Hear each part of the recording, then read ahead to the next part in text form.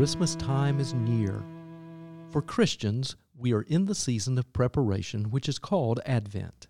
First Baptist Church of Athens offers devotions prepared by our members to complement your spiritual preparation for Christmas. Their personal stories give witness to the light of Christ, which brings hope, peace, joy, and love into our lives.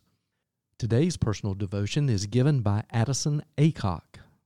Listen as our youth and college students welcome you into God's presence singing O Come, Emmanuel, accompanied by Ye Young Hong on cello.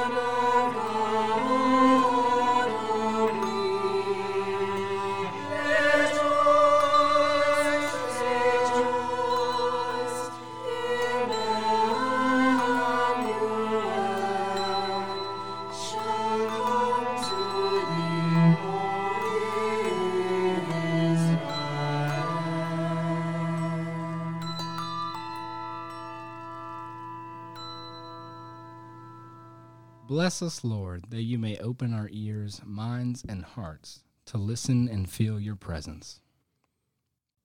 Romans 13, verses 10 through 11. Love does no wrong to a neighbor. Therefore, love is the fulfilling of the law. Besides this, you know what time it is, how it is now the moment for you to wake from sleep.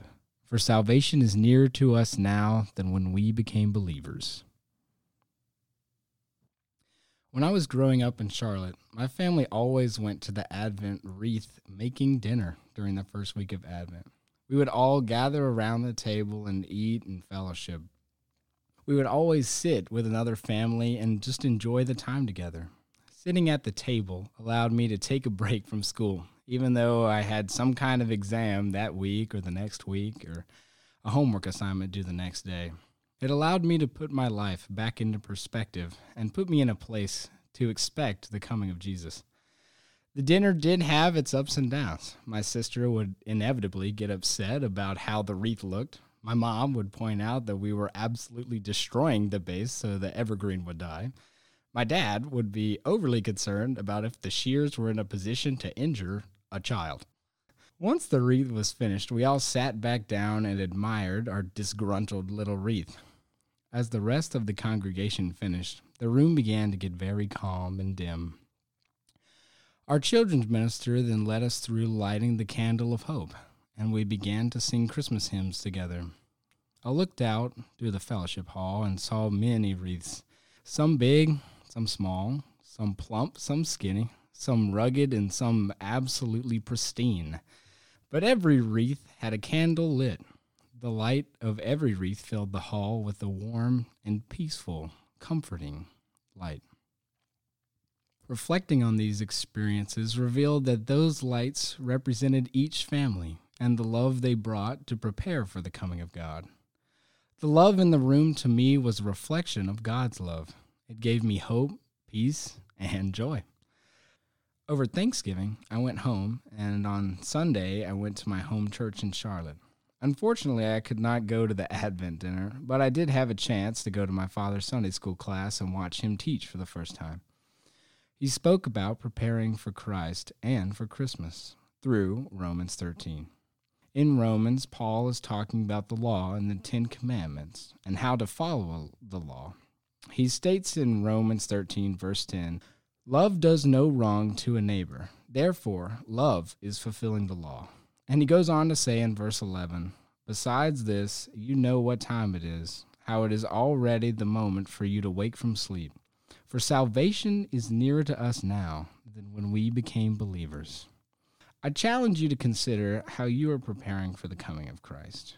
Are your actions seated in worry, or are they blossoming from love?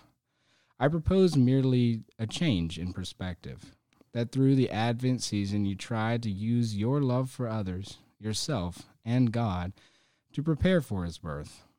And after you have loved, I hope that you see the light God has created through you. Thank you for exploring the light of love with me.